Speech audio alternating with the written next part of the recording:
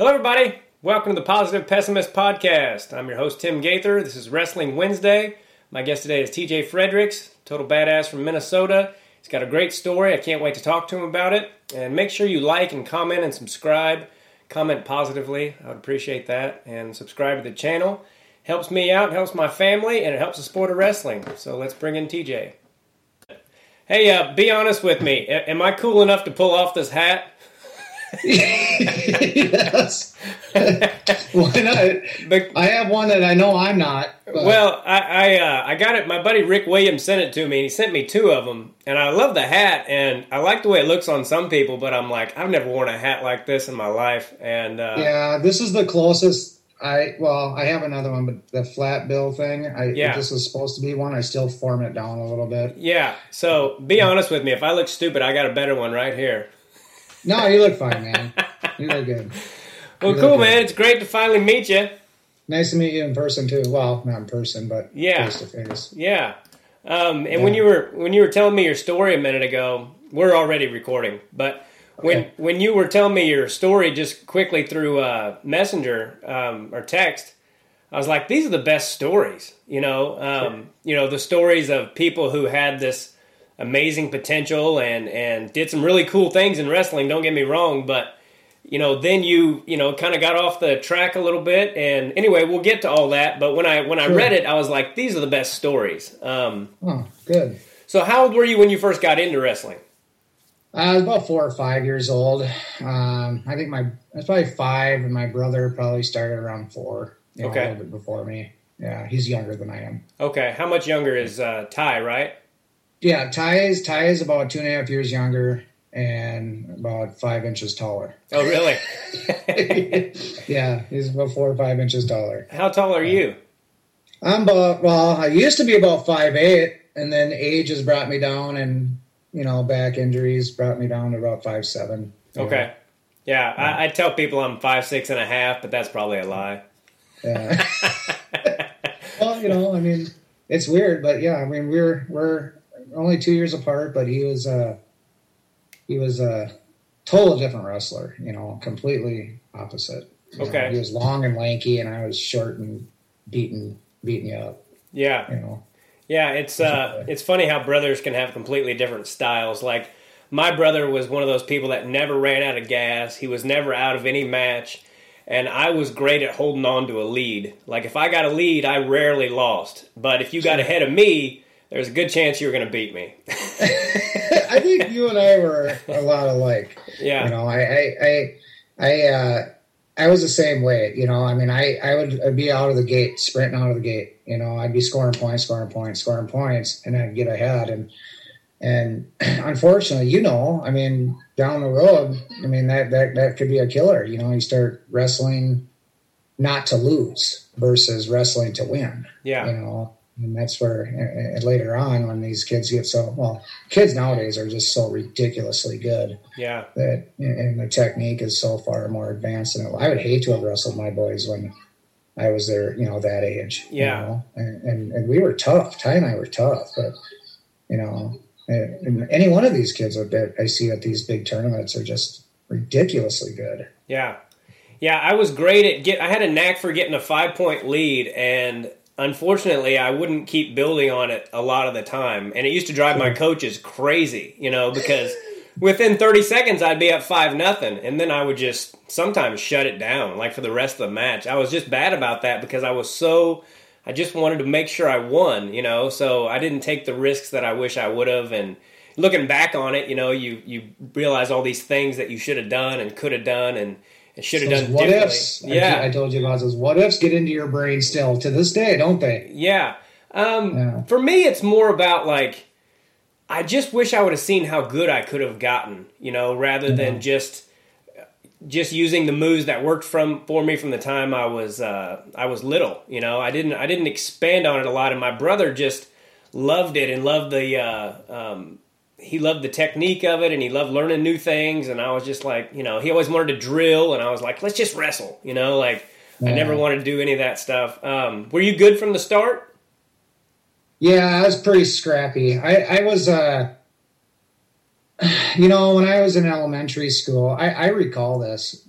vividly that I remember my parents getting called from the school by complaints about, hey, TJ's, accidentally hurting kids at school, at the playground. Because my motor skills were so much more advanced at a young age than a lot of my peers that I was in school with, And so I was automatically already just naturally had good body awareness, where my brother was a little different, he was good too at a young age, but he was just more methodical, and kind of like your brother, he's more methodical, and he really honed in on techniques, and his mental stuff was so sharp at a young age, where I was all over the place in the mental game, due to pressure or age or whatever, Yeah. So you touched on it a little bit. Was he a leg rider then, as far as styles go? Yeah, Ty was a leg rider. I say, and I could be wrong on this. Hold on, I gotta turn my volume a little bit. I talked about this with other people in the past that Ty did not look like he was strong, but he was with leverage. Guys would get on his legs and he'd just run them over. Or I would also tell people, because scrambling is such a big part of the game now, and it wasn't when we wrestled. It wasn't as at least up in Minnesota in this tri-state area. Yeah, it really wasn't. But I contribute a lot of the scrambling in Minnesota to my brother. He was the first one to be sitting on his ass when someone took a shot on him. Yeah. No, that's exactly what we preach against, right? But he would do it. Next thing you know, that long tentacle would come around and he'd get that leg in and he gets his tooth. Yeah. So yeah, he was a huge leg cradler. I mean, he was just so good in position. Which, positions what wins, the top elite level matches. Yeah. At the end, Yeah.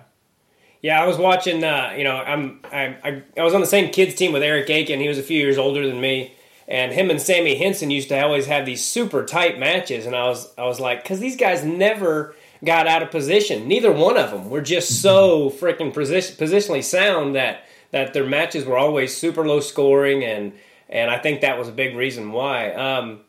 You were a little bit older than him. Were you guys always supportive of each other, or was there ever any sibling rivalry? Always supportive of each other. Okay. Always supportive. We never, I mean, it's not like my twins where they're basically about the same size, and age, obviously, but, with Ty, we were always in different age groups. Okay. And I was always bigger than him, as far as weight goes. We never competed against each other. Okay. In practice, I mean, Ty was a 4-time state high school champ. He's good. He wrestled for the Gophers, and he's a very good wrestler. But we never competed against each other. I very much. I mean, he'll tell you that part of the grit that he got was from being tortured by me growing up. And I mean, honestly, I don't remember. I think one time that he actually scored a point on me in practices. Oh, wow. And that was his whole life. And that was his senior year. Huh. He came back from college and he took me down on my own damn move. And it was great. Yeah. But no, we definitely support it. I was down there Matt's side every time that he was in his state finals and running out there trying to beat the coaches out there, to pick him up and hug him. Yeah. Especially in his fourth one. Yeah, I bet. It was pretty amazing feat back then.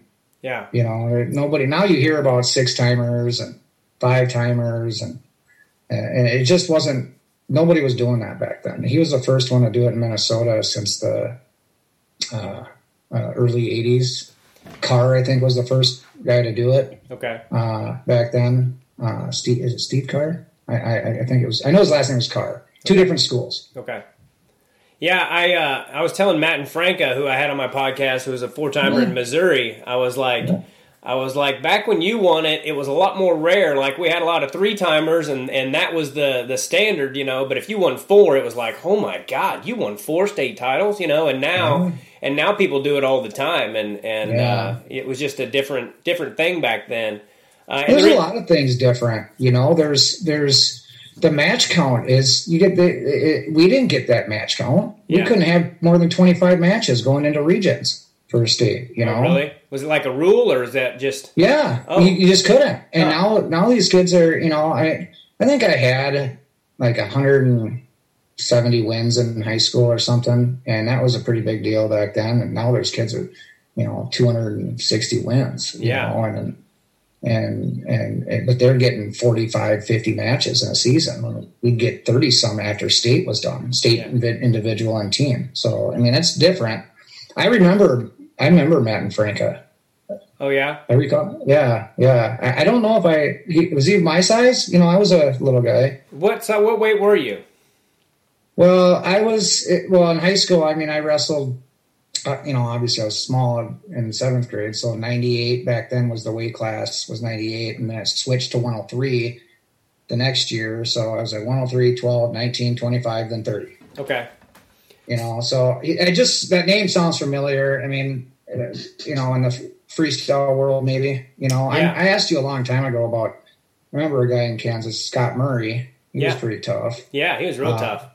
Yeah. He wrestled more with a buddy of mine, well, Brandon Paulson. They wrestled against each other a lot. Okay. You know. Yeah, Murray was a badass.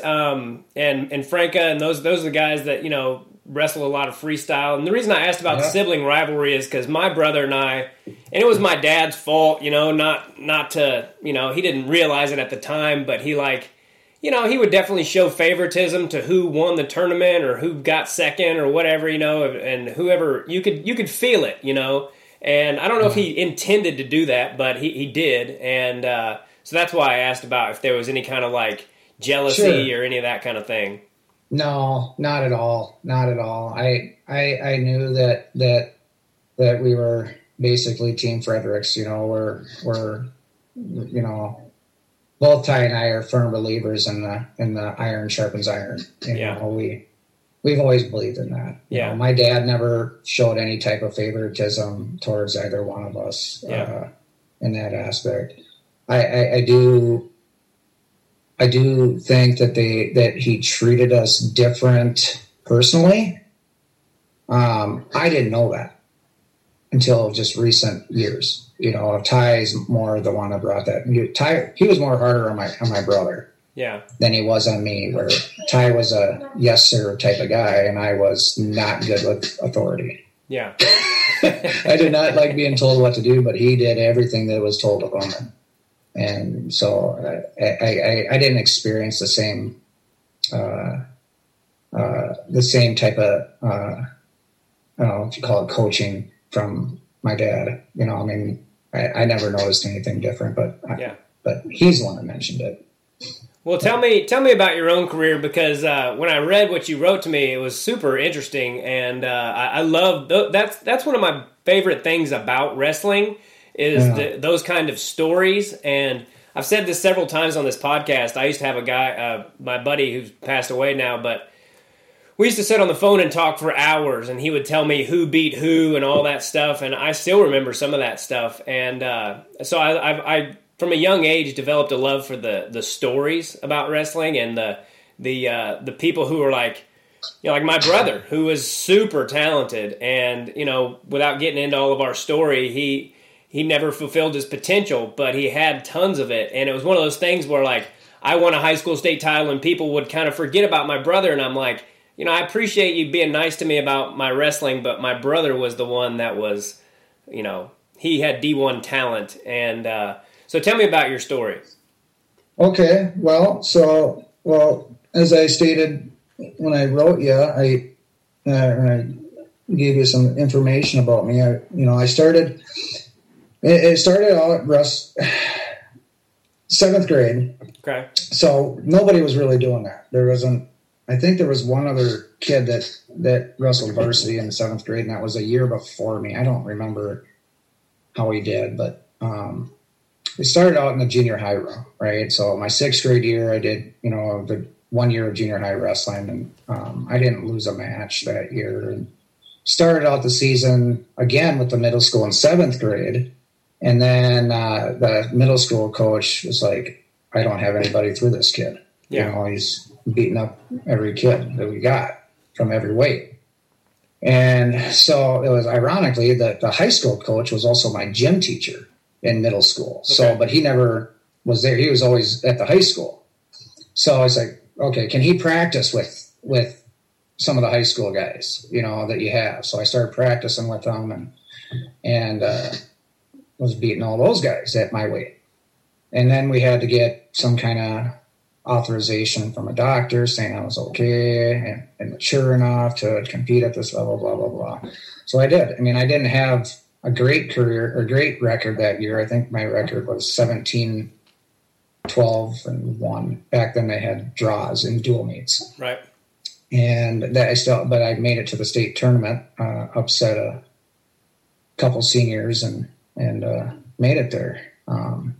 But, that wasn't going on back then. And then I made something really clicked on me between that. I mean, I was good my 7th grade year, but something really clicked after going to that between 7th and 8th grade. I went to Jay Robinson intensive camp. Okay. Out in Washington. And again, I had to get a letter saying it was okay because that was for high school kids.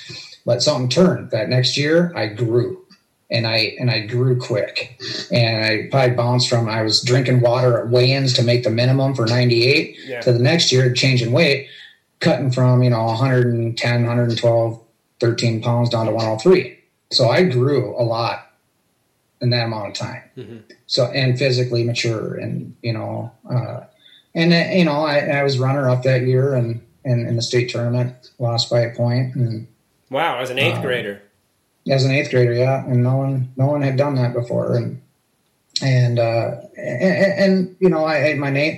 my 9th grade year I was 5th, and I lost to the state champions in the semis, a good match, and I ended up getting my revenge on him the very next year at the Christmas tournament, but that's where kind of things fell apart for me.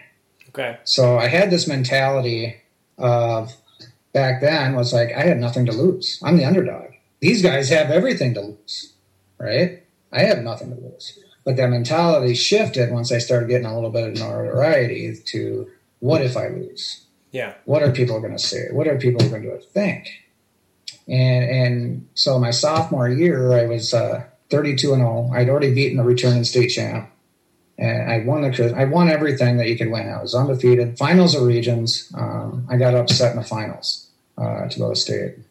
Went in, and I got caught in a scramble, ended up on my back and got pinned. Okay. And ranked number 1 in state, going to the first round of state tournament, and I get pinned.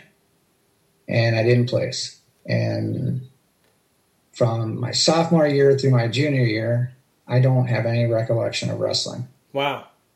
Of wrestling at that state tournament. I have I went to state my junior year too. And I didn't place. I just don't remember. I had this like mental breakdown, if you will, or it was bad. My dad had me going to sports psychologist. There's actually a guy that I think used to be affiliated with the Vikings back then, because I remember going to the Vikings practice place and meeting him there.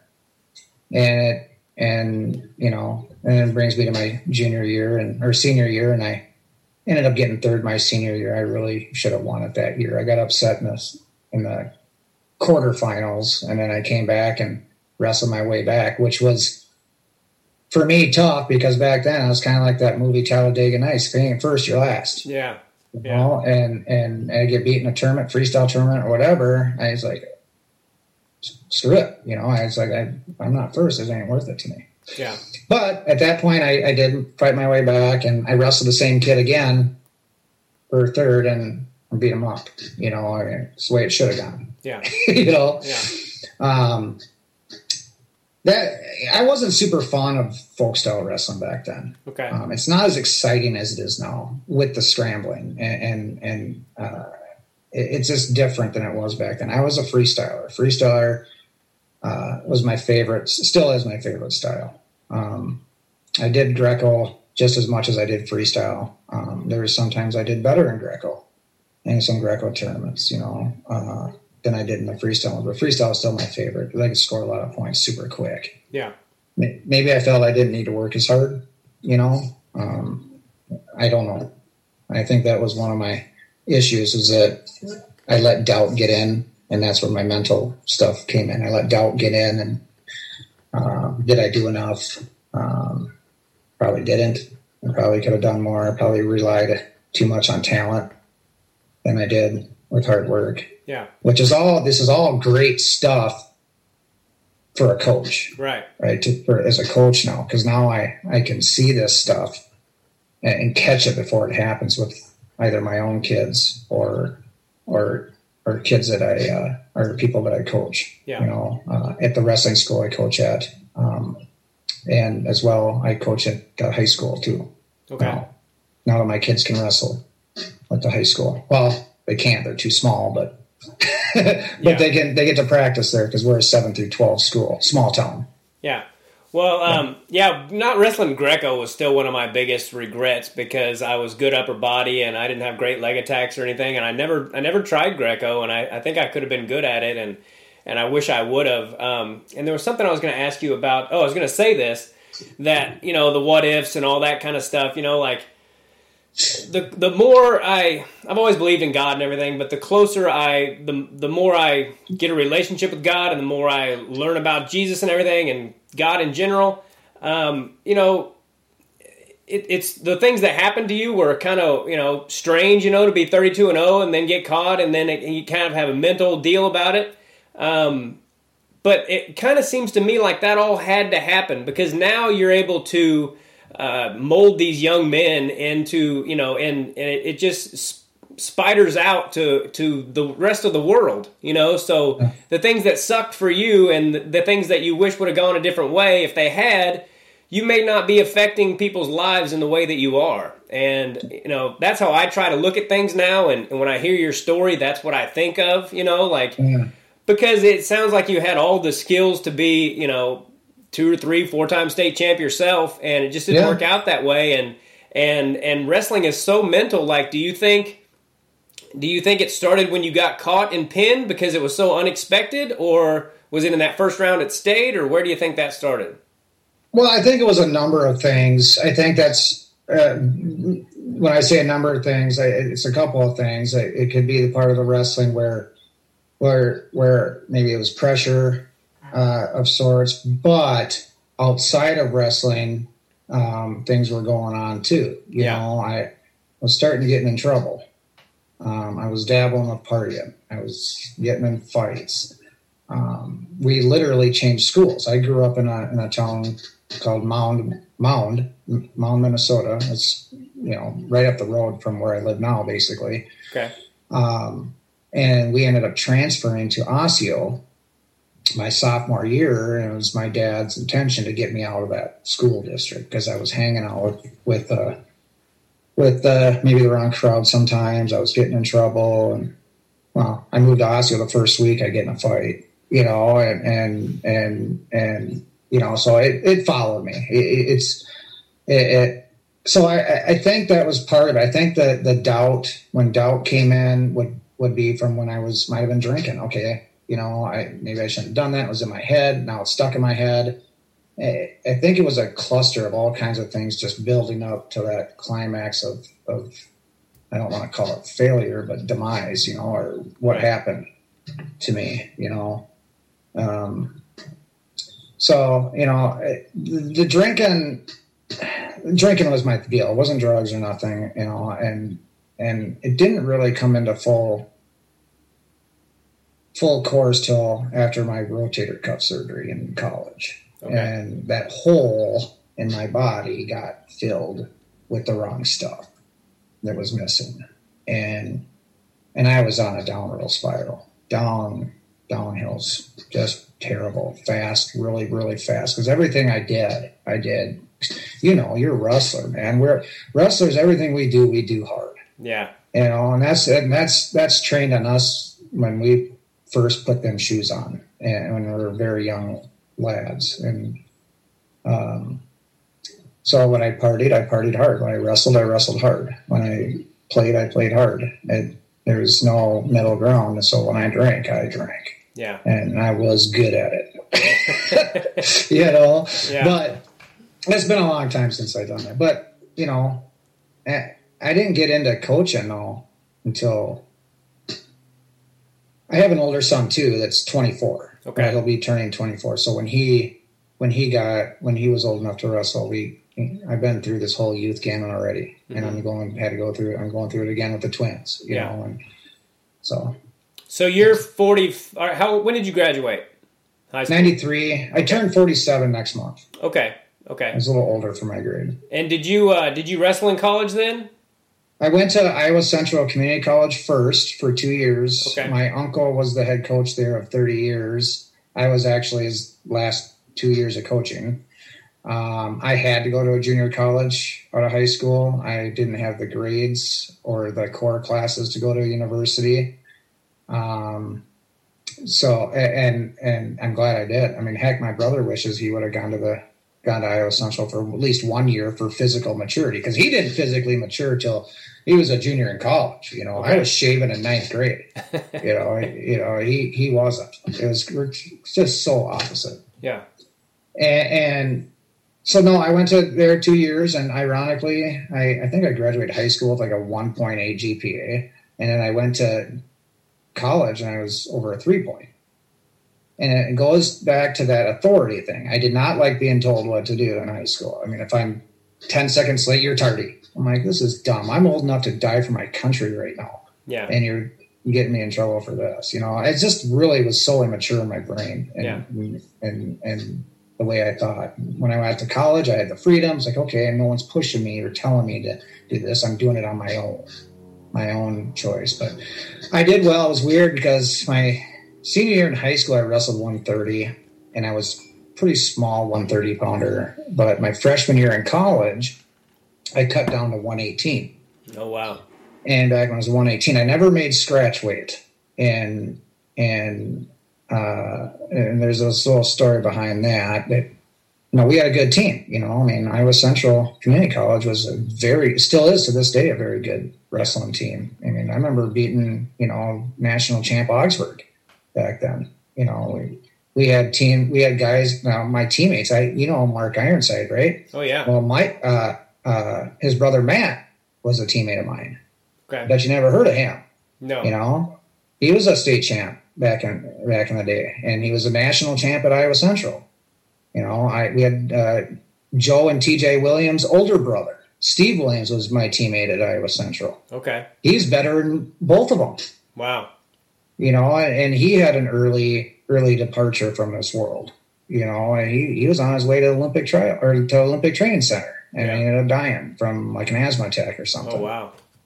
And so we had a good group of guys. It's caused another. The drinking still started seeping in college, and but not as bad in my freshman year. I couldn't make scratch weight. I couldn't make the 118. I made 22 and 21, and eventually it costed our team a national title. Oh wow. We were second. I had majored or pinned everybody from second place on down during the season, and we got second. Yeah. I didn't make weight. Yeah. We would have won it. Yeah. And that haunted me for a long time. So there's another jab at me. Here's a bottle. That'll take care of it, you know. And then I graduated junior college. I did get a degree there, just an associate's degree. And then I went to St. Cloud State after that. St. Cloud State is very good now. They weren't as successful back then when I was there. I only had probably 5 matches while I was there, and then my shoulder was done. I was undefeated, and that was it. Yeah. And then I drank myself silly till I was 28, where if you want to get into that, I'm comfortable with it. I would love to talk about it. I wanted to backtrack a little bit and ask, Sure. Cutting to 118 especially, those guys, it was a really difficult because nobody, when you're grown weighs, even close to 118. So those guys, it seemed like, cut so much freaking weight. Matt and Franca said he got up to almost 150 over Christmas break and came back and had to lose 30 pounds. And it was just all about the weight cut at that point. Yeah. So that's when you ratcheted up your drinking? Yeah, it was right after I don't know if I gave up on making the weight or I just, I remember my uncle wanted me to come stay at his house, just stay there instead of staying. I had my own little cottage is what I lived in. Seriously, it's this little tiny little cottage. It actually had its own bedroom. I could stand in one spot. I could see everything. And he wanted me to come stay with him because I don't think he trusted me, and he was right not to. Yeah. It was, I think part of it is I couldn't make it. Part of it is I kind of said, screw it. It's like, this is killing me. Yeah. I started at about 145, 140, and this is the hardest I've ever worked. I would go in at 6 o'clock in the morning and remember the old Stairmasters? I go do Stairmasters on the highest level for 40 minutes, I go to class. And my morning was I had my half bagel. I'd have my other half of the bagel at lunch with a 6-inch veggie sub. And then I wouldn't have anything at night.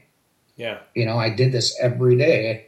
And then I had practice and I'd come in at night and then run on the treadmill for 45 minutes at one of the higher speeds. I do this every single day and that got my weight down. My problem was for weight size wise, I was just in between weights.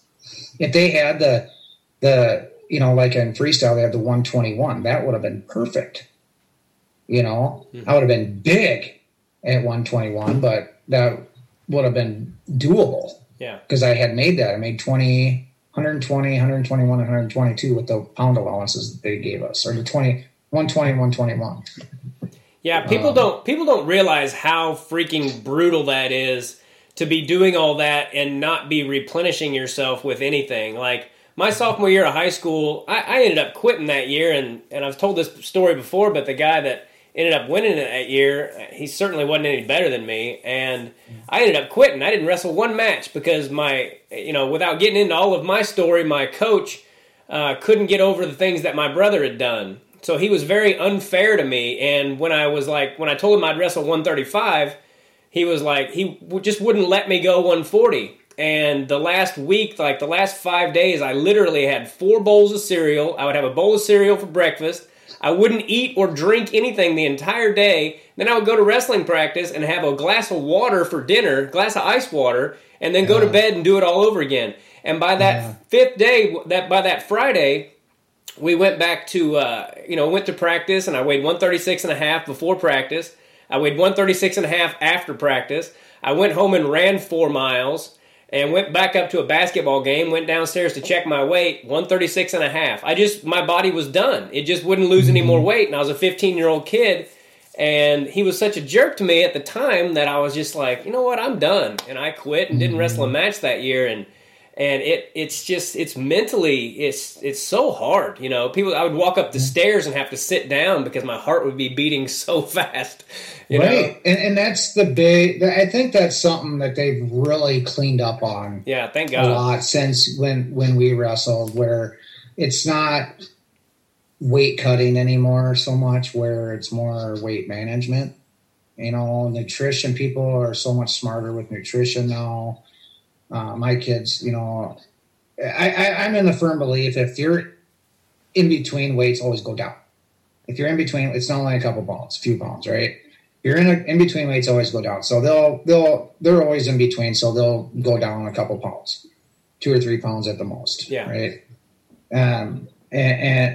But they'll call it weight cutting. I'm like, you don't have any idea what weight cutting is. Try being 10 pounds over, 11 pounds over the day before. Yeah, the day before, because I would maintain for 118. I would get my weight down to about 128, 127 pounds, and then I would for diet and training.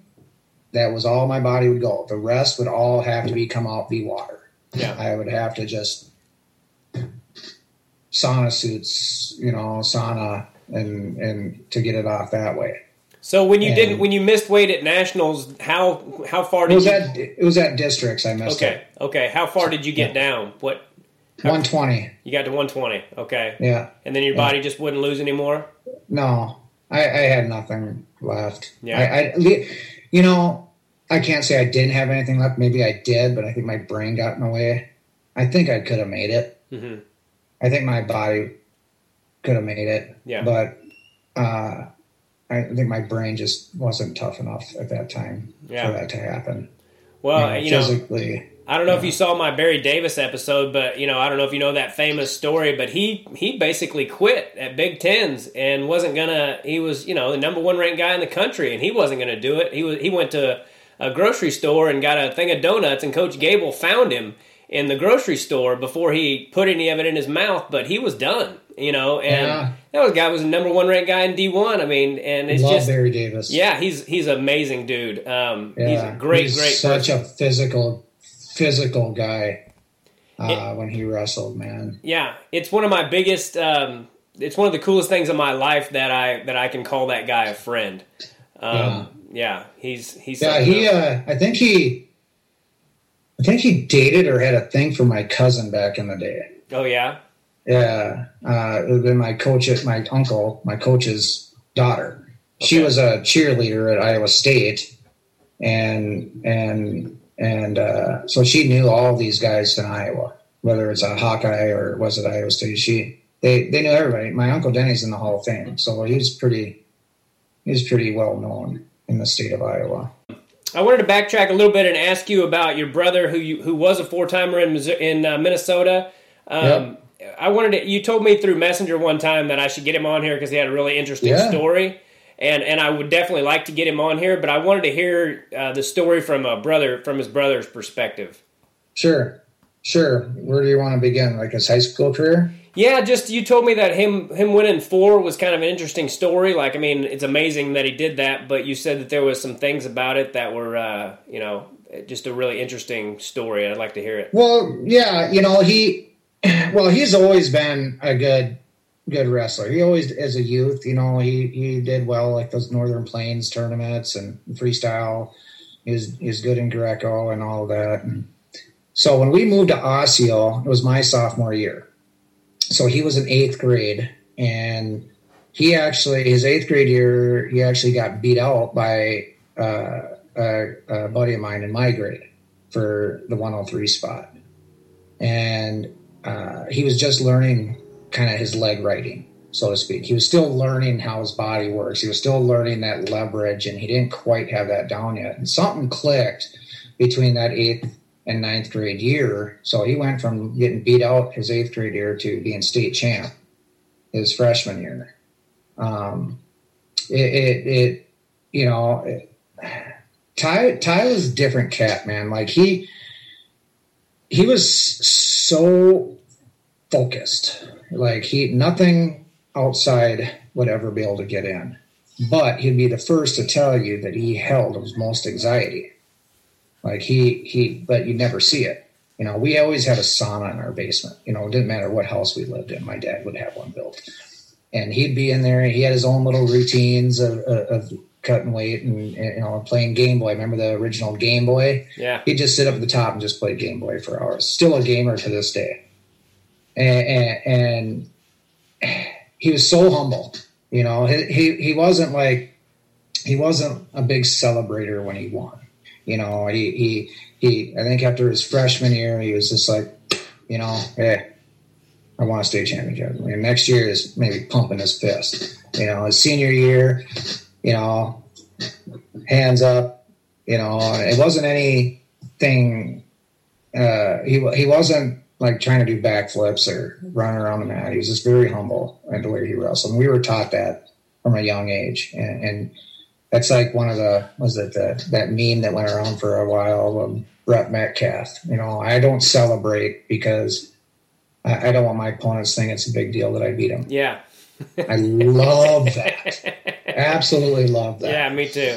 And that also goes with having respect for the sport too. I think when you get a little too ambitious with celebrating. It kind of, I don't know. I think it kind of looks tacky. Yeah. But that's just me. But Ty, you know, every year was the same. But there was some interesting stuff that happened because Ty, you know, he was no angel himself. You know, he didn't get in the amounts of troubles that I did. You know, he didn't. But you know, I remember a story. What happened? I don't remember what year it was that I had to. I remember him getting in a fight with some kid over a girl. They like pulled cars up at night in a graveyard or something. They turned lights on, and it was over some girl. And I guess the guy said to him, you know, no wrestling. What's the first thing the guy tries to do? He tries to tackle him. Sure. Big mistake against a long, lanky guy. Yeah. That knows how to wrestle. And he broke his hand. So he had to sit out. And I remember when I was at Iowa Central, we were wrestling up in Minnesota at some quad thing or triangular thing, and we stopped to watch him wrestle. And I was bragging about him, saying, he's, you know, going for his fourth state title. You know, he's tough. You know, he got his first match back, and he gets beat by some kid that he should never have lost to. And everyone's looking at him. He's like, this kid's going to be a 4-time state champ. And I said, hey, he just got back. You know, whatever. I'm like sticking up for him. But he had obstacles like that. He had obstacles of missing a ton of matches and still coming back and still winning. He's what you'd call a winner.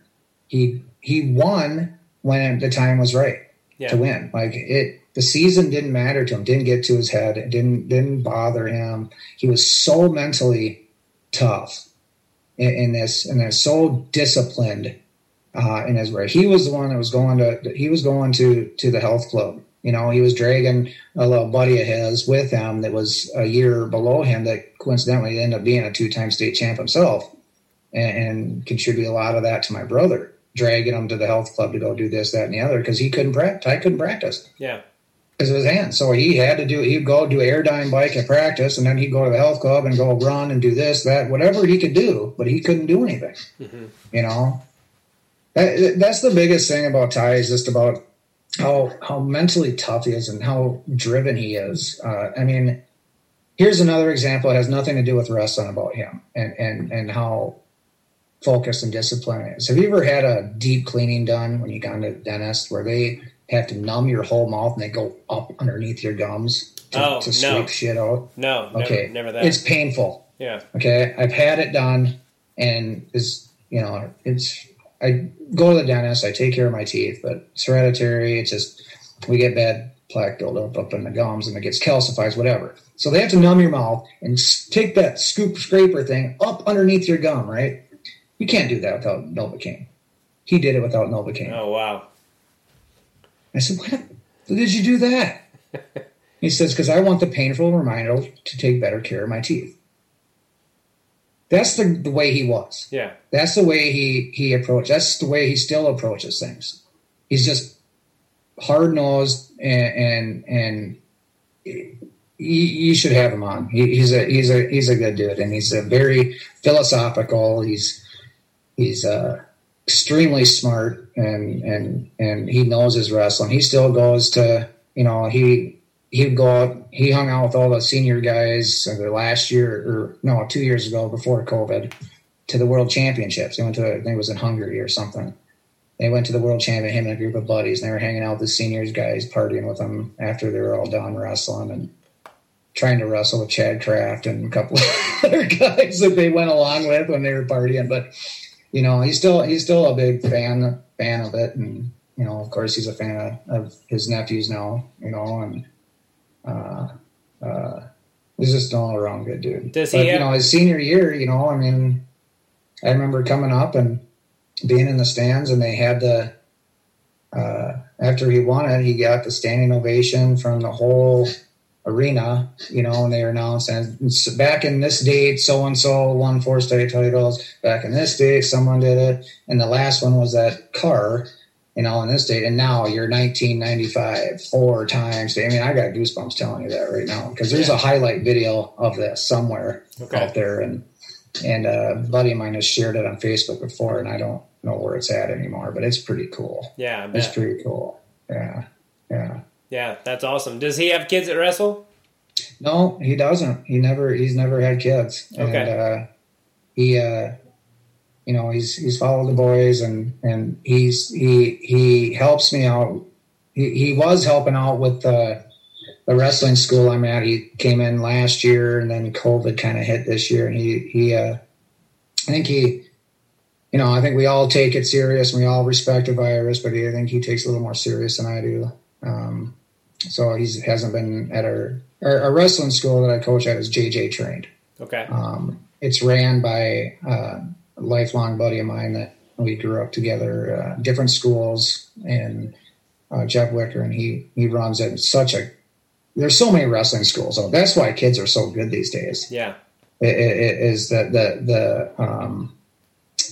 the opportunity is so much more greater than it ever was. Right. And that was a big contributor to my brother and I's success at a young age, because my dad was an innovator of this sport. He started there's a freestyle club here in Minnesota. It was called High Flyers, still around to this day. It was started back in 83, 84. And you see this every day now, but back then you didn't see this, where he was the first person, because all of our clubs were ran by parents. Town clubs ran by parents, or they might have been ex-wrestlers or whatever. But my dad was like, hold on a second.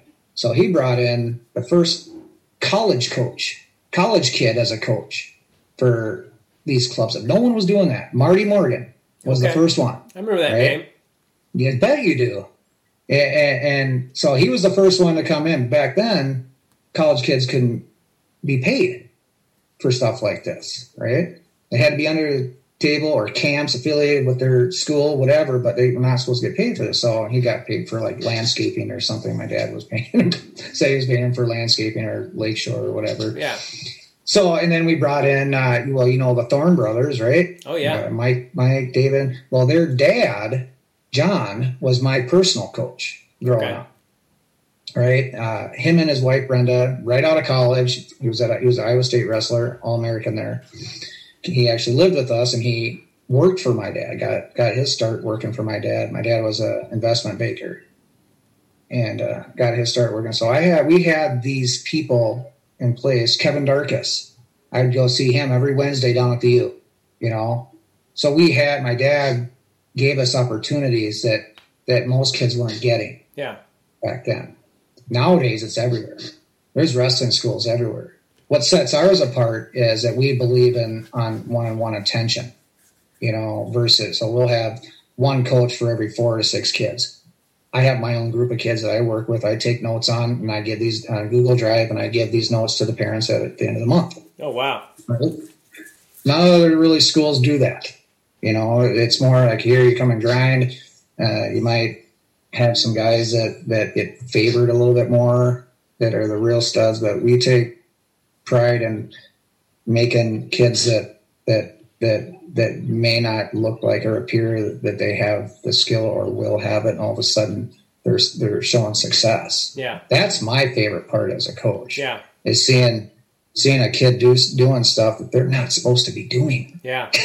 Yeah. That's one of my favorite things about the sport too, is sometimes you'll see a kid who's not even that good, and then all of a sudden, like I could tell stories of kids I knew growing up that they would be just very average, and then they would beat someone, and then it just turned something in their head, just one match, and then they were never the same in a good way. Like they would just start. I remember a kid named John Troutman who he wasn't that good, and he beat a kid named Chad Weaver in a match who was tough, and he was never the same. He ended up being a high school state runner-up and was good from that point forward. And he wasn't even on my team. I just remember seeing that kid, and every now and again you'd see that in someone. And to me, that was always cool. And the opposite was true, too. I knew a couple kids that were super talented. My brother beat a kid. My brother changed a kid's life in a bad way as far as wrestling. Like, this kid hadn't lost, and he was going on his 3rd year undefeated. And then my brother beat him, and he was never the same again. He was never, it just broke him. He wasn't used to losing or whatever. And so that's what's great and hard about wrestling, That happens in every generation. I remember. I mean, It happened to me a little bit because like I said, I relied on talent too much, you know, at times. And I totally saw kids that were coming up through that were just hammers. And when they were in their youth and they just disappeared off the face of the planet, either get burnt out, maybe, I don't know. Mm-hmm. You know, I mean, I think last year was the first year that I took the boys down to Tulsa, and been there twice now, and that's one of my biggest takeaways is I wonder how many of these kids are still going to be around. Yeah. Because the two biggest takeaways are the weight cutting for these youth. These kids are ginormous. And the other part is the insane parents / coaches. A good story for you down there, a good feel-good story, and it involves my kid, so I'm very proud of this. We were Titan got beat out in a blood round, and it was the first year we were there. And a kid was from California, and super tough kid, and that kid ended up getting beat for 5th and 6th, and his dad was just chewing his ass and this, that, and the other, and walks away from his kid as his kid's sitting there slumped over, just defeated, you know, not just by the match he lost, but defeated by his own father, right? So we're standing behind these little fences that they have set up, you know, watching these matches, because part of the things I love down there is I just love seeing all the awesome wrestling. I don't even know all these kids, and there's such good talent. I just love seeing good wrestling. Yeah. I'm standing there, and I look over, and Titan's not there anymore. He walks around this fence, right? Goes up to the kid, sticks his hand out, shakes his hand, pulls him up, and gives him a hug, and says, "That was a great match." And that's the kind of kids that I want.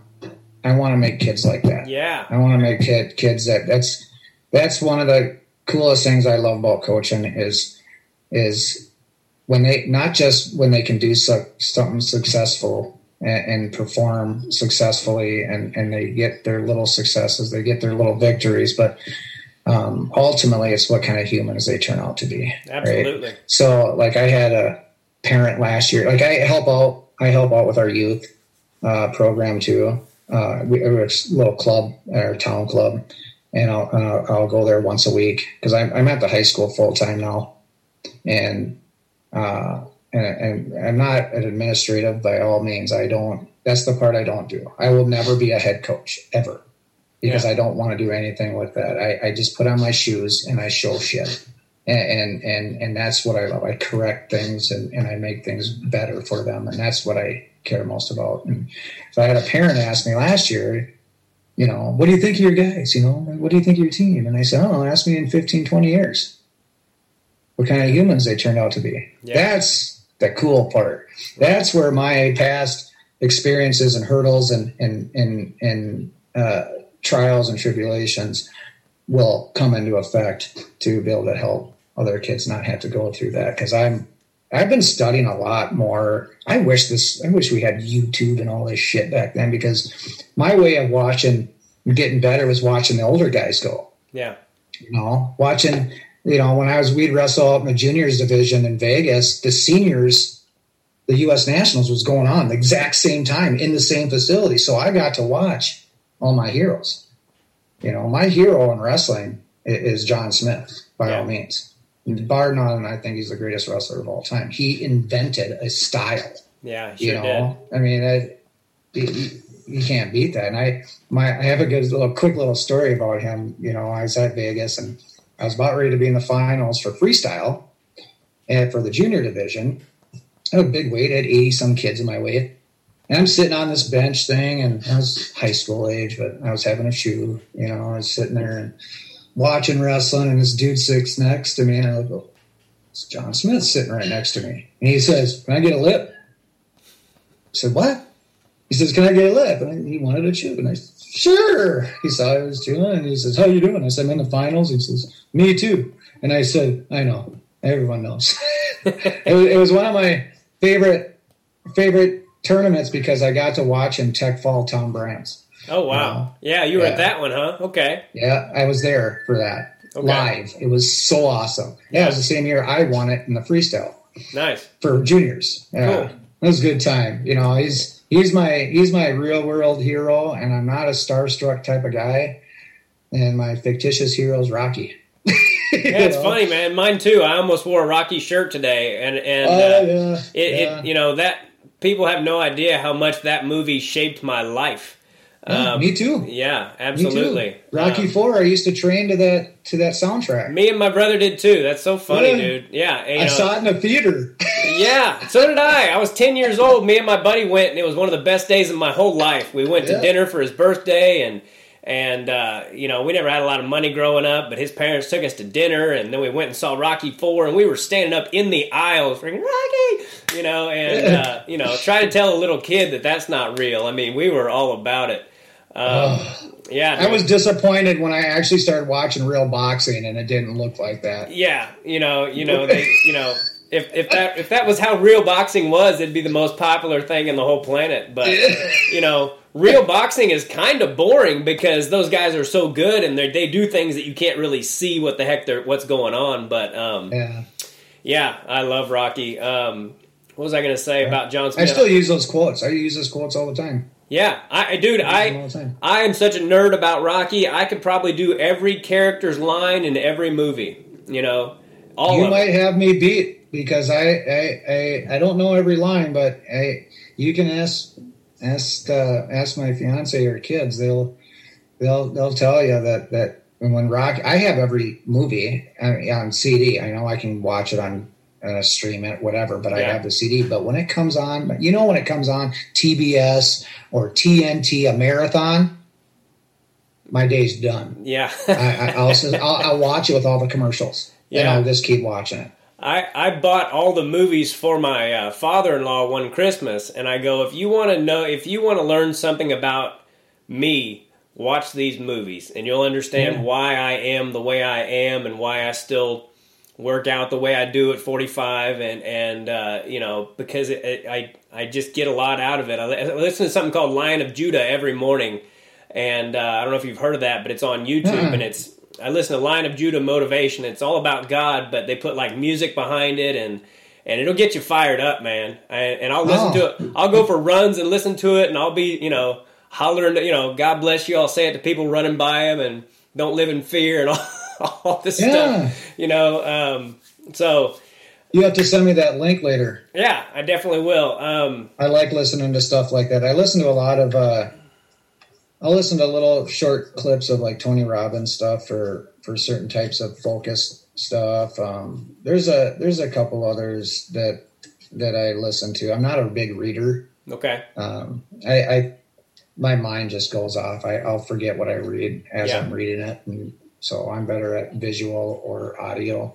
Yeah, I'm trying to read the Bible, and I got to admit, sometimes I lose focus on what I'm reading, and it's kind of hard to. You got to really be focused when you're reading the Bible to understand what you're reading. And for me, anyway, I just got done with a kind of a short thing where from our church it was kind of a challenge thing, and the focus is on Matthew, Mark, Luke, and John. You know, the story of Jesus, the main dude in the Bible. You know, and then fasting every Wednesday. Okay. So I picked a day to fast. I had nothing, no food. Well, I'd have water and drink and stuff, but no food for a day. Okay. You know, and that ended last Wednesday, but I'm thinking I might just still continue. Yeah. I might just continue that fast, and I might add a second day. Yeah. You know, and just spread it out. You know, I might do a Monday or a Tuesday, Thursday type of deal. Yeah. You know, where I have no food, and then it's not that bad, you know, but it's I think what it's doing up here is strengthening upstairs a little bit, and that sacrifice, and I think we all kind of miss that. Yeah, fasting is all about going through those, you know, you get to that point where you almost feel like you're going to puke, and then if you just suck it up for a few minutes, you get past that, and then it's not that big a deal. And, you know, most people don't understand that kind of craziness. No, they don't. When they talk about, you know, so I remember, my brother went on a mission, and so I don't want to get and talk about his personal life, but he got up to, he was heavy, he got almost up to 200 pounds. Okay. Right. That's heavy for him, even though he's 6 foot tall. He's got smaller wrists than I do. He's just real dainty bones. Yeah. And for him, that was kind of heavy, and he was drinking a little bit, more than he probably should have. Nothing like me. I mean, that's and we can get into that if you want. And it'd probably be good for maybe people to hear. But he quit drinking. And when I told you he's focused and driven, he went from 190 some pounds he's right back down to 160, and he's shredded. Yeah. And he did this in less than 2 months. And his wife was mad. Like, how do you do that? Why do you do that? He says, because nobody knows their body better than a wrestler. Yep. We know how far we can push ourselves. Most people don't. Most people have their own personal limit that they just, because they've never been past it before. Okay. They don't know what it's like to push your body so far that what did Tom Brands used to say, that, we do things that make a billy goat puke, and it's true. It's something we do is probably frowned upon by society, as a whole. Yeah. We work so hard and we put our body, I mean, I don't know about you, my body's beat up, and it is. I've had rotator cuff surgery. I've had surgery on my left shoulder, my AC, and my low back. I'm looking at a fusion. And I first hurt my back in Russia, in the Soviet Union when I was there. And so all these years, everything's just kind of, besides construction, I do construction for a living, and it's just, I'm beat up, but I know that there's people out there that are still scrapping. I wanted to go to veterans just like 3 or 4 years ago or 5 years ago. Yeah. I wanted to go do it. Yeah, I was all set to do it, and then I had to have a surgery on my own shoulder, but I had signed up for a tournament and everything, and I'm still going to do it one of these days. I'm going to do it and just go wrestle one more time. Yeah. And just let it fly and not worry about whether I win or not. Just wrestle, because when I did that, I could wrestle with just about anybody when I just did that, and I didn't worry about who they were and what they, I told the story yesterday to somebody on that post I put on Facebook about my brother and I. 2 weeks after state my senior year, we wrestled in our front yard for about a half an hour, and there was nothing on the line, nobody watching or any of that crap, and we just wrestled. We just wrestled for like probably half an hour straight. We got one takedown apiece, but we were scrambling all over the place, and John Smith used to talk about that backyard wrestling. Just wrestle, just go out there and wrestle and see what happens. Yep. And if I could do it again, that's what I would do. And if my boy ever wants to wrestle, I used to get tears in my eyes thinking about having a son and not thinking about him winning necessarily, but I would actually think about him losing and me telling him, I love you no matter what. No matter what you do in this sport or don't do, if you're a 4-time state champ or you never make it to state, I'm going to love you the exact same. Goosebumps. Yeah. Yeah. I love that. That's what it's all about for me. And my dad didn't set out to do that to me, but he didn't, I can remember one time him telling me he was proud of me after losing. And I had made it to the finals of this tournament. I was a 125-pounder, and it was that my kids club actually put me in the wrong weight bracket, and I was up at 140, and I wrestled with the defending Missouri State champ and was beating the crap out of him up until the last 30 seconds. He hit a 5-point move and ended up beating me by a point.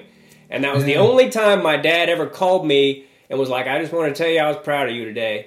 And wow. it still does something to me just thinking about that. And I'm going to tell my son every chance I get how proud of him I am, whether he wrestles or not. And I hope he does, because it's something I know a little bit about. But I hope he does too, and not just because to be a wrestler, but from the life lessons that you get from it. Yeah. Right. So my older son. My older son loves wrestling. He helps coach at JJ. Okay. He works with the little guys, like the beginners. I don't see him much because it's a different day or it's a different time. a day. But he was one of those type of wrestlers that was, he was a 500 plus type wrestler. He was better than average, but he was always behind his best friend that was a state place winner multiple times. And Brady wasn't able to go up or down. He couldn't beat those guys, and he couldn't go down. He was too big. And he was just one of those guys that, growing up with youth, he was at those youth tournaments. You'd have, 4-man brackets, whatever you remember, and he would get third every weekend, or he might get a second, and if there was no studs there, he could pull off a first. But mainly, he was getting third at all these things, and it just never looked like he wanted it, And this is where my coaching changed forever, is when he was a little bit younger than my twins are now.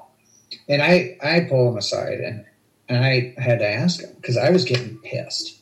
I was getting frustrated. I was at that time guilty of being one of those parents of living a little vicariously through their eyes. Like, why? I was good. Why can't he be? Yeah. Just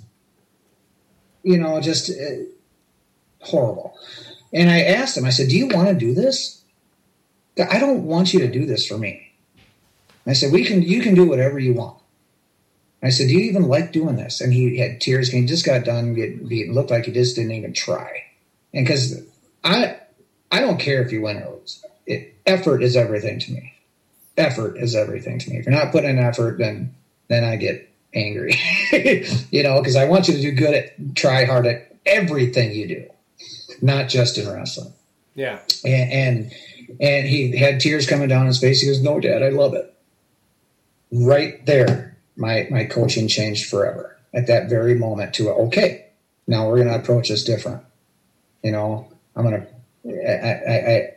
sort of preaching more of the love of the sport and how it applies to your life and how you're going to run through things. You think school's hard. Wait till you're in the real world where life actually happens. Because life doesn't happen right now. Right now, you're just going through life. But when you're older, I said, life is going to happen to you. And you got to know how to have the grit to get through it. And so he finished out his high school career, and, he had winning record. And I tried to get his mom to let him come and live with me in a smaller town in Norwood when I had a hobby farm back then. And he would have been all state. He would have placed at state at least twice at that school. But I don't think she wanted him to come live with me at that point. But that's when my coaching changed forever, was with him. And I'm hard on kids, not just my own. It's worth. I think it's worth being tough. Kids need to learn how to have someone be tough on them. Yeah. And some parents these days don't like it. They want their kids to be more coddled, and I'm not afraid to say it. And it's like, no, this is a tough world, man. Yeah. One of the things I'm going to tell my boy, whether he wrestles or not, is, son, sometimes the only option you have is to suck it up.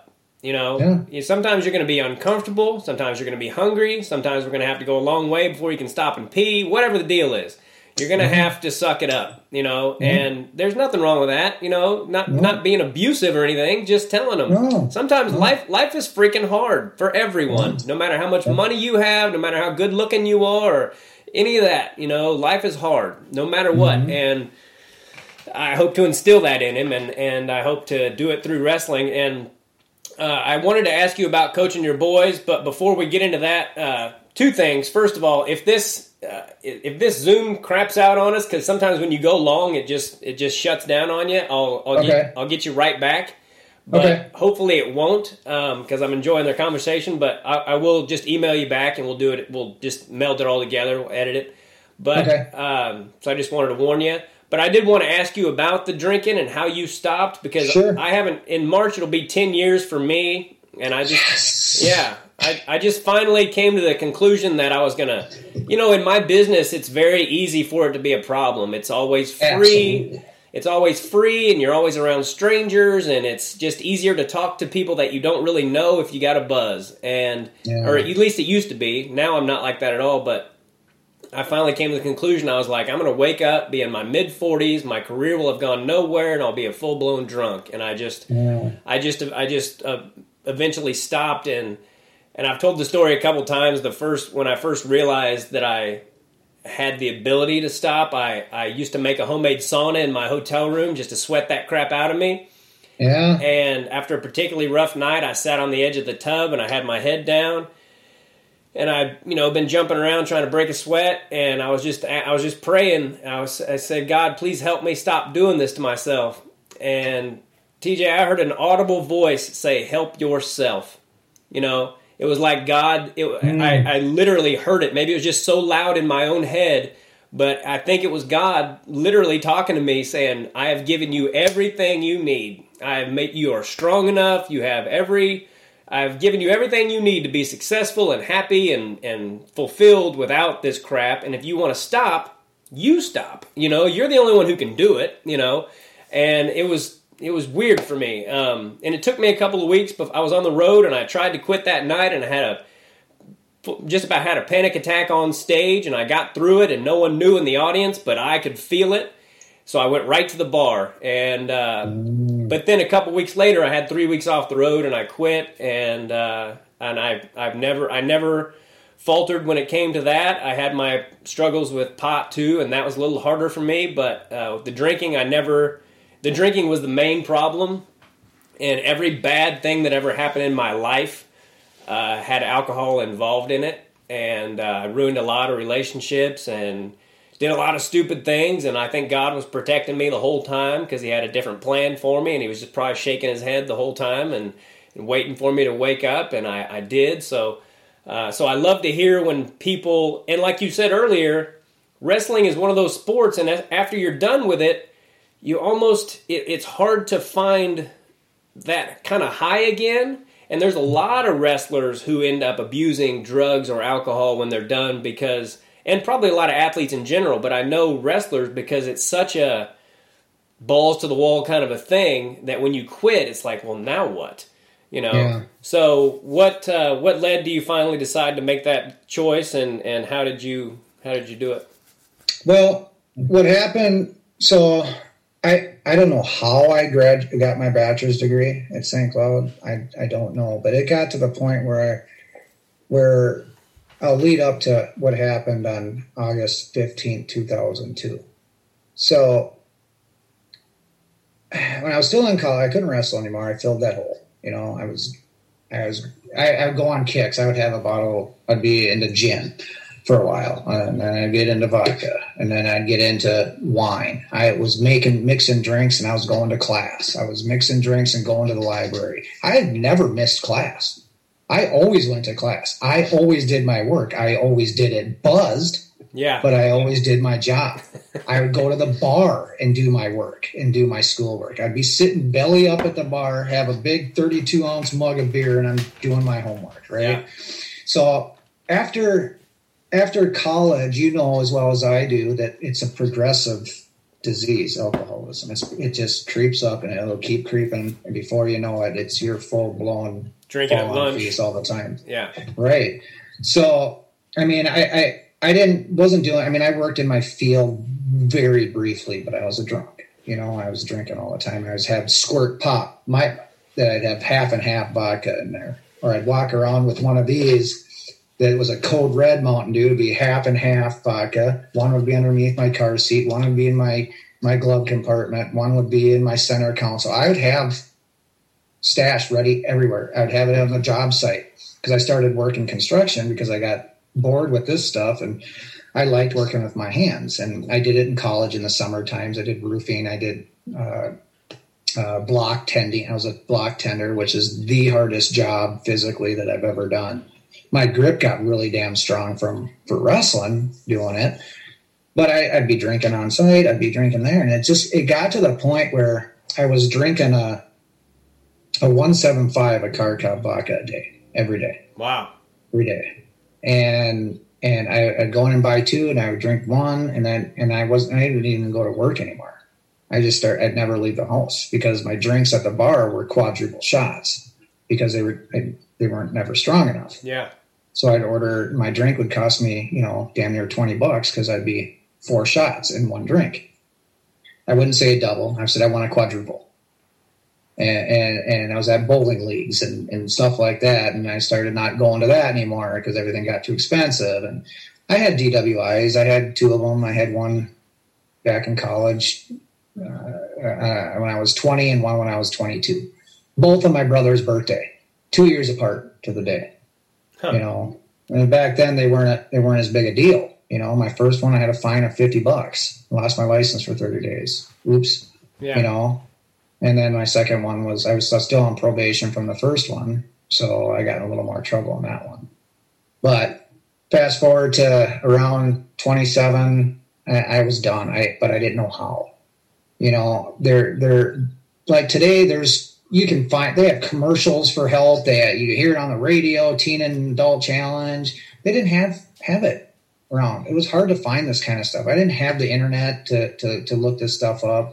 I had a big fat ass phone book, and I would call these numbers. I'd write these numbers down, but then I'm calling the wrong number to the wrong place because I was drunk, and I even tried to join the military to try to quit drinking. Oh wow! And I tried to join the Marine Corps, and they were salivating because I was already a college graduate, so I would go to officer school right out of boot camp. Come on in, let's talk. And I said, I can't. And I said, I'm a drunk. They came to my house. One of them drove me to a physical to go have done. I was ready to go. They said, we'll take care of your drinking. We'll get dried out before you even go to boot camp, blah, blah, blah. And I failed my physical because of my shoulder surgery and my back.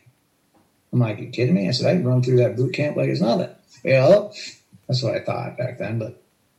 And then I couldn't, and I felt lost, right? Well, so on that night, it would have been August 14th, 2002, I explained that this is the way I explain it. I used to tell my story at treatment places or groups, and if they ever seen the movie Leaving Las Vegas with Nicolas Cage, right? Yeah. Where he goes out there, and I said, that was me. I had a shotgun. I couldn't figure out how to use it. It was the wrong stuff. I just wanted to end this stuff because I couldn't find help. My parents were in Canada fishing. They were there. They usually go there for a few months. So no one was around. Ty, I don't know what he was doing at the time, but I think he separated himself from me at that time because I was pretty bad drunk. And I said, okay, this isn't working. So that movie popped into my head. And I said, okay, so I'm going to do it by booze. So I drank a 1.75 of alcohol. This is in one night. Wow. And then I drank a liter of gin. And then I drank a bottle of sake that I found under my parents' bed. And then I ran out of booze. Well, then I found some half 6-pack in the basement, drank that. So I had no more alcohol left. I didn't have any money. So I started lining up shots of rubbing alcohol. Oh, God. And I started taking shots of rubbing alcohol. And all this time, I'm on the phone with a good buddy of mine. And now, coincidentally, he was sober. He would come over frequently, once a week or so. And every time, he'd just hang out with me while I would drink, And then every time he'd leave an AA book. And then I'd take that AA book and I'd throw it in the garbage. I didn't have a problem. I opened it up just fine and went down super easy. Yeah. Not an issue. And then I was on the phone with him this night, and he got really worried about me. I don't know what I said to him, but it was worried enough where he called the authorities, and they came to my house, and he's like, hey, the police are there and they want to talk to you. And I said, why are the cops here? I'm not doing nothing but watching Conan O'Brien. I remember saying that.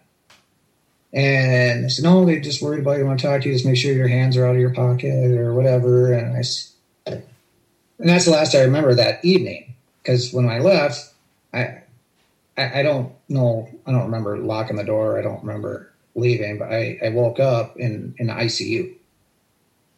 Because, and this will blow your mind, but my blood alcohol, and this was a few hours after they took me from my house, was 0.54 blood alcohol. Jeez. I was past clinically dead, which is 4-7. And I was in renal failure. My kidneys were failing, and my urine was black. I was pissing and shitting myself. And you said you were kind of a spiritual awakening where you heard a voice. Well, I had my spiritual awakening in the ICU. Well, people that go to AA, they say your 12 step is when you had your spiritual awakening, whatever. I had mine in the ICU, where I had this big window, and then all of a sudden I could see out the window. All of a sudden I couldn't see out the window anymore. It was completely bright white light. And nothing spoke to me, but I felt something. I can't explain it, but I was done. Yeah. Now, remember I told you that I wasn't the type that took to authority very well, or I didn't do well when people told me what to do. For something got in my head that very moment where after the ICU, I had to go to the nut ward for a week because they called it at first an attempted suicide. So I had to go stay in this. So I'm in this room with this. I didn't need to be in there, but I was in there with some dudes that needed to be in there, let's just say. Yeah. And I remember being on the phone. That's the only time I could call fine. My brother came and saw me in the ICU with his then girlfriend at the time. And, I remember him kind of, gagging a little bit because the way I was convulsing, I was literally convulsing. And my withdrawals weren't withdrawals. I went through really bad DTs where I was seeing things that weren't there. I was talking to people that weren't there. I had a nurse aide at my side 24 hours a day because of my kidneys failing. And my liver was damaged. Thankfully, my liver regenerated itself, but my kidneys are forever damaged. They work at 70-some%, and that can't be fixed. But from there, I was able to use the phone. I talked to my brother. I said, find me a place. Help me find a treatment place. And this is weird, where I can smoke. I didn't smoke. I don't know why I said that, but I ended up smoking at treatment. I think I was automatically already looking for a crutch. Yeah.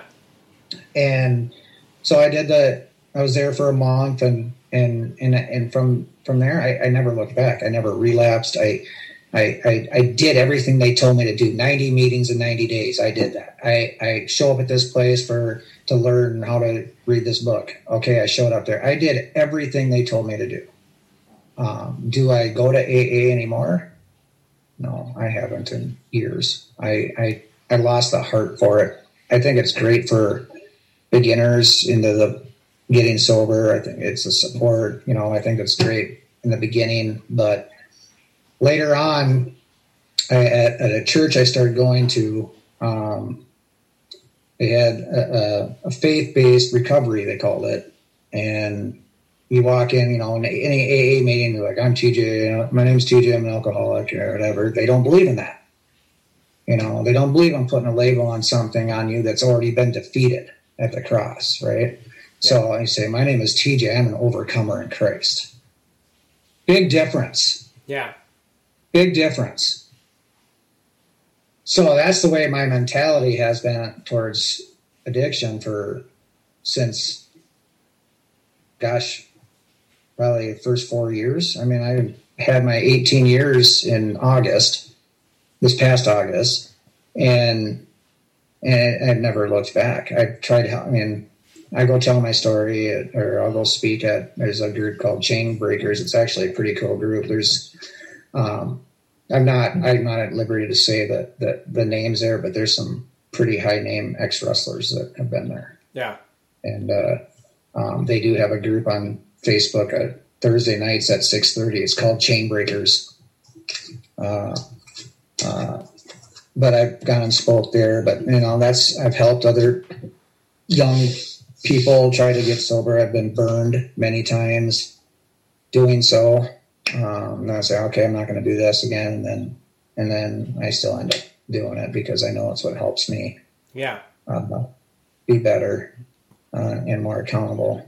If I can share my story. We've got so many similarities, dude. I know. It's crazy. I went to, my light went out on my damn thing. We talked and my light burned out. Can you see me okay now? Yeah. Okay. Yeah, we've got so many similarities. I went to AA for a little while, and I went for a couple years actually, and I haven't been in a long time, but I really haven't felt the need to. But I do feel like people. I was telling somebody this the other day. I was like, I think people should go to AA just to do the 12. Everyone should do a 12-step program just to get to the root of what's wrong with you, you know, because we've all got something. We've all got things that we go, why do I keep doing this to myself? And AA can kind of get to the root of why you do, at least the 12 steps.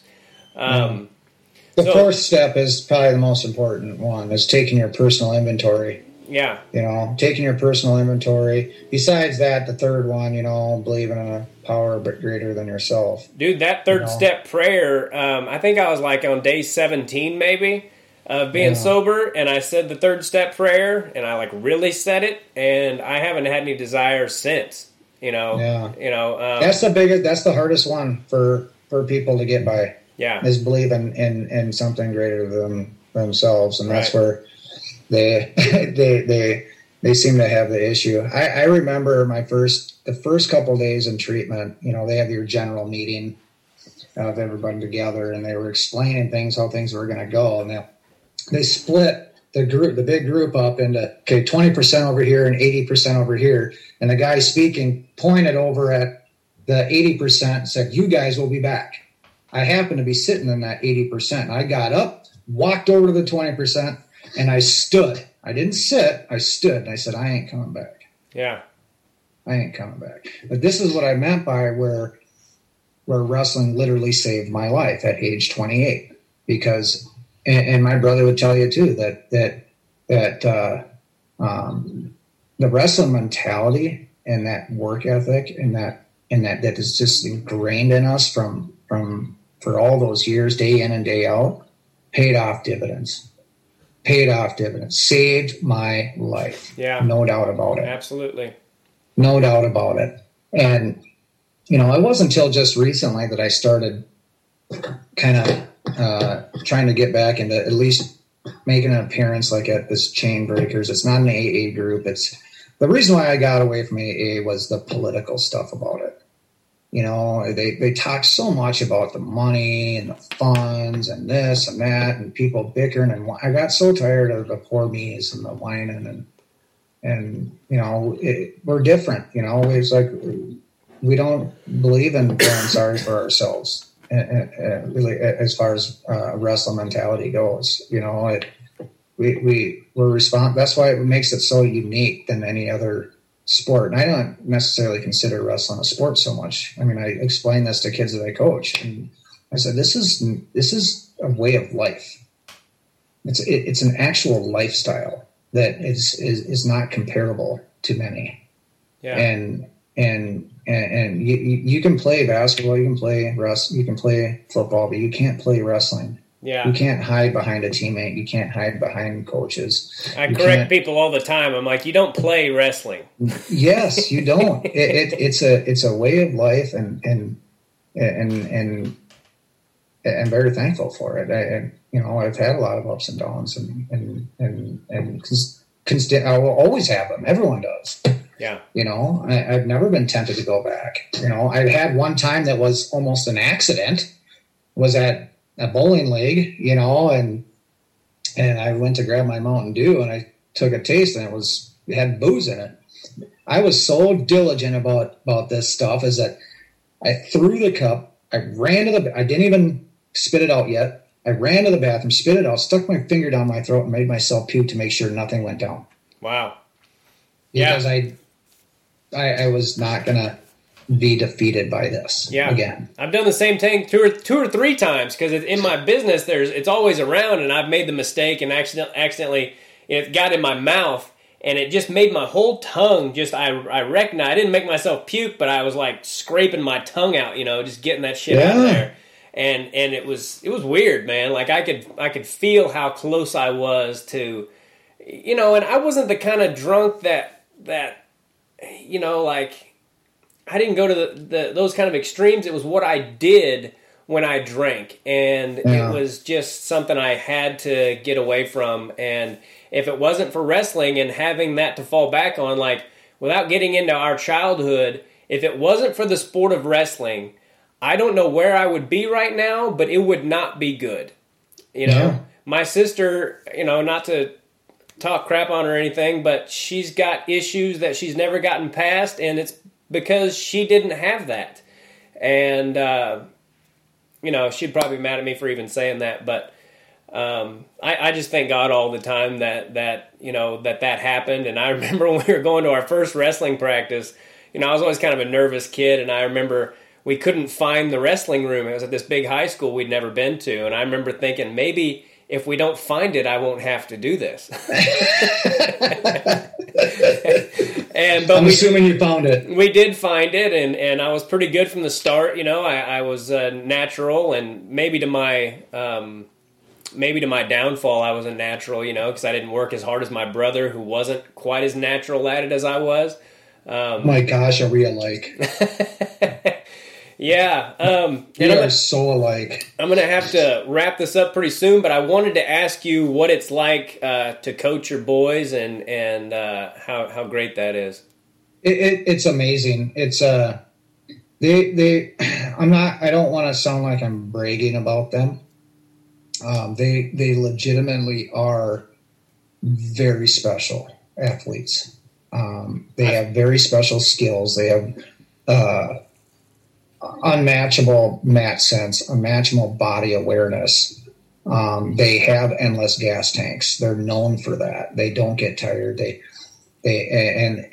have fun. But what's even more important is how much they are loved, liked, and respected by so many people. They're outgoing. They're not shy, which is a good thing, and sometimes not the greatest, you know. But they're not shy. They're very talented young lads, and what it's like. And sometimes it's frustrating, like coaching anybody else, And there's times where I'll grab Jeff. He's the guy that runs JJ, or his partner Jesse. I'll grab either one of them. You need to talk to them. I'm about ready to, lose my shit. And I'm a firm believer in having any kids have multiple coaches, having different philosophies, having different tactics, and getting involved. Where you might, I know that there's kids that they have wrestled they've wrestled with, that those kids wouldn't even go to a tournament without their dad being there, and that's sad. Yeah, they have to know how to be coached by other people, because my ulterior motive is later on in life, right? You have to know how to relate to different bosses. Yeah. You're gonna be working your way up a ladder somewhere in some form. So you have to be able to be coached by different people and to learn from different people and accept authority from different people. And they do this very well, and they adapt very well. If I keep preaching to them, the things to watch out for, and keep my eyes open for symptoms that I might see that are characteristic of my past, then we're going to nip that in the ass right away. Yeah. Yeah, because I don't want them to have to go through what I went through. They shouldn't have to if I've already gone through it for them. Right. And you'll see, if they keep on the same track, you're gonna notice these little shits in the next few years making a real statement. Yeah, I bet. I've watched them wrestle, and they're really talented. For how old are they? They're 7th grade. Okay, yeah, they're really small. They're only 80 and 85 pounds. Okay, but I've watched them, and they've really they're beyond their years as far as their technique and that kind of stuff. And it's funny, dude. The way that God works, and the way that, I always ask, I've been asking a lot lately for God to show me his will for my life, and to put the right people in my life and the right people in my path. And this is no knock on you, but there were supposed to be 3 other people that were supposed to do this podcast on this day.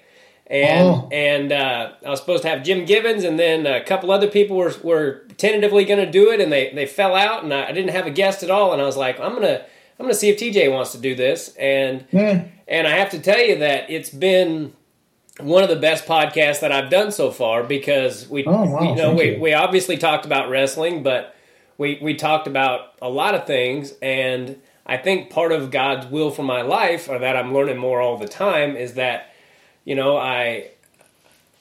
I was blessed with a certain ability to say things to people in a certain way that, maybe they need to hear, and I've had my own struggles in life and my own story, and I've got this small platform that's growing. I got like 4,000 new subscribers last week, within the last couple weeks, and nice. part of my goal is to not only talk about wrestling, but let people know that struggle is for a reason, and that and it's real. Yeah, and that life is hard for everyone, and that you can get through it if you do certain things. And I struggle all the time with life, I mean, we all do. And last night I had a great day, and then all of a sudden, just, Satan is a sneaky bastard, and when he sees you going the right way and trying to do the right thing, he'll do everything he can to derail you. And so anyway, I feel like us having this conversation was all God,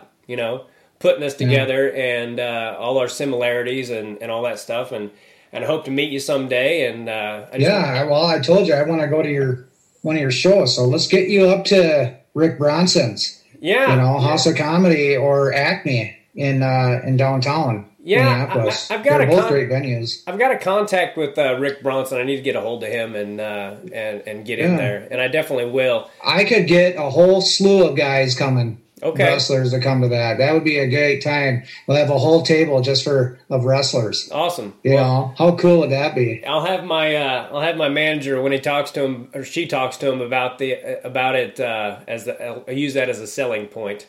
Yeah. Well, I did want to mention one thing about our high school team. I know you said you had to wrap this up, but it's all good. You'll like this. It's our high school wrestling team, Watertown Mayor, small town, 4,200 people in just Watertown. And we started, this is my first year with them full time. And, we went from a team of this guys that, they're just farm boys, hard, hunters, they're hard-nosed, gritty guys. And so far we beat 3 ranked teams in duels. We're 11-0 right now in duels. And we beat the top team in our region already, the second team in our top, the second best team in our region. We got the third best this week. And we're not ranked pretty soon. So, I wanted to bring up Watertown because I'm so proud of these boys that, and our coaching staff is the head, we have co-head coaches. I've known them both for years. And it's one thing about coaching that they do that I don't know that a lot of high schools do a lot, is that these guys genuinely love each and every one of these kids. And I think that's something that's missing. Rather than, being a number on a team. Yeah. They genuinely care, from your top varsity guy to, we have one girl on our team and it's her second year. And she had 2 JV wins just last week in a row in the same night. Awesome. And a try. So that's what I dig about coaching, is seeing these kids that maybe above 500 type wrestlers making it happen. Yeah. It's like a vision quest type of thing. It's like, hey, we're on a mission here. Watertown's never made it to state high school tournament. Oh wow. That could seriously happen. Oh, yeah. For us. That could be a reality. As long as we stay the course and always preach the attacking and wrestling with every part of your body, and just, I'm excited for it. Yeah, that's great. I appreciate this. This was fun. And I knew I knew you had other guys on it, scheduled for today. You told me that already. I definitely wanted to have you on sometime, but, it's just, it was like a prayer answered, like God knows what you need and what the message that needs to get out there. And like I said like I said about your own career, like you told me in that message, some of the, you were a prodigy coming into high school and some of the guys you beat and competed with and all that stuff. And there's no telling what you could have done in the sport, individually. But I think it's even more important that you went through those things. And now that you're touching so many lives and that you're able to pass on some of that knowledge and wisdom that you got through trials and tribulations and very difficult things that you overcame. So, I think maybe God pinned you in that regional final. I that's a very good possibility. Yeah. I believe that. I believe in the same type of stuff you do. I believe that God puts people in your lives that when it's not our time, it's His time. Absolutely. And that's what I think that gets missed a lot, because we all want something like yesterday. We're a society that moves so fast now that it's not His will for it to move that fast. Yeah. If it is, He'll let us know. Hell or high water. Yeah. We'll know some way that, when we get fall flat on our face, well, that wasn't our time. Yeah. No, I dig it. Your net worth is your net work, right? Yeah. So I dig it. I think my next tattoo, I've only got a couple tattoos, but I'm thinking about getting "Stand Your Ground, for it is written" on my arm, I like it. Because that's what, that's basically what Jesus kept telling the devil, over and over. Yeah. It's written. Sometimes I'll be working out and I'll be like, "It's written, devil, beat it," Yeah. My tattoo I have here, it looks like a Harley symbol. Yeah. But it's not. It says John 3:16, forgiven. I love it. Yeah, but it looks like a Harley symbol. Yeah, cool. But most people think it's a Harley symbol. I do ride a Harley. Yeah. But it's I have that one, and I got "What Would Jesus Do" right here. Nice. Yeah. Yeah, man. Yeah. Things work out the way they're supposed to work out if you just look for the positives and everything, no matter what. Is there anything else you want to say before we get out of here? No. If you want, if you ever want to talk to my brother at all, okay. Let me know. Okay. I'll get you in contact with him. I would love to. Yeah. Cool, brother. Yeah. I'll look forward to some of your other ones. I watched, the last one I watched was Jeff McGinnis. Okay. I never got a chance to wrestle him. Okay. We were the same age. He beat up a buddy of mine pretty bad at junior nationals, but I never got a chance to wrestle him. He was fun to watch, man. Yeah. He was tough. Yeah. He was tough. A phenomenal wrestler. Jim Gibbons is a cool dude. I know Joe. I don't know Jim. Yeah, I haven't had him on the podcast yet, but we talked one day for about a half an hour, and it was like, some of these people I'll talk to, and it's like, I've never spoken to him, and sometimes I'll get nervous talking to him, because I looked up to him when I was a kid, and then almost immediately I feel comfortable with him, and we end up having some great conversations, and they're not just about wrestling. So he knows my uncle.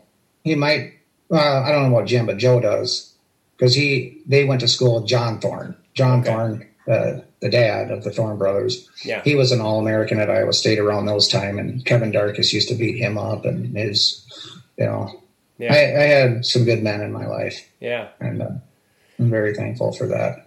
Well, cool, brother. It was a pleasure to have you, and I think thank you very much. I think it'll probably be up tomorrow. My poor wife is gonna edit this, and I made it hard on her with some of the the things I wasn't prepared for. But let me know the link, because I already did tell the high school coach, that the head coach, that I was doing this, and he said, "Yeah, send me the link." Cool, man. I definitely will. May I get you some more subscribers? Yeah. Well, thank you so much, TJ. I'll talk to you soon, and God bless you, buddy. All right, sir. God bless you too. Bye-bye. All right. Bye-bye. All right, everybody. That was TJ Fredericks. I didn't even ask him if I say his last name right, but what a great dude and what a great story, and total badass. And, we didn't even get into how good a wrestler he was. Not completely, his total prodigy, and I love stories like that. I love wrestling for that very reason, the kind of people it makes. And I look forward to putting this one up, and hope you guys enjoyed it. And make sure you like and share and subscribe. And God bless all of you. Thank you so much for tuning in and making this thing into, slowly building it into a successful thing. So God bless all of you, and take care, and good luck. Bye-bye. Oh, by the way, always go to makingithappen.com, MACAN ithappen.com. Help out little Bo Macon and his family. It's been kind of a rough, it's always rough for them, to be completely honest, but it's been really rough lately, and they can use your help. And that's it. God bless all of you. Thanks so much. Bye-bye. Do us both a favor and click on that subscribe button.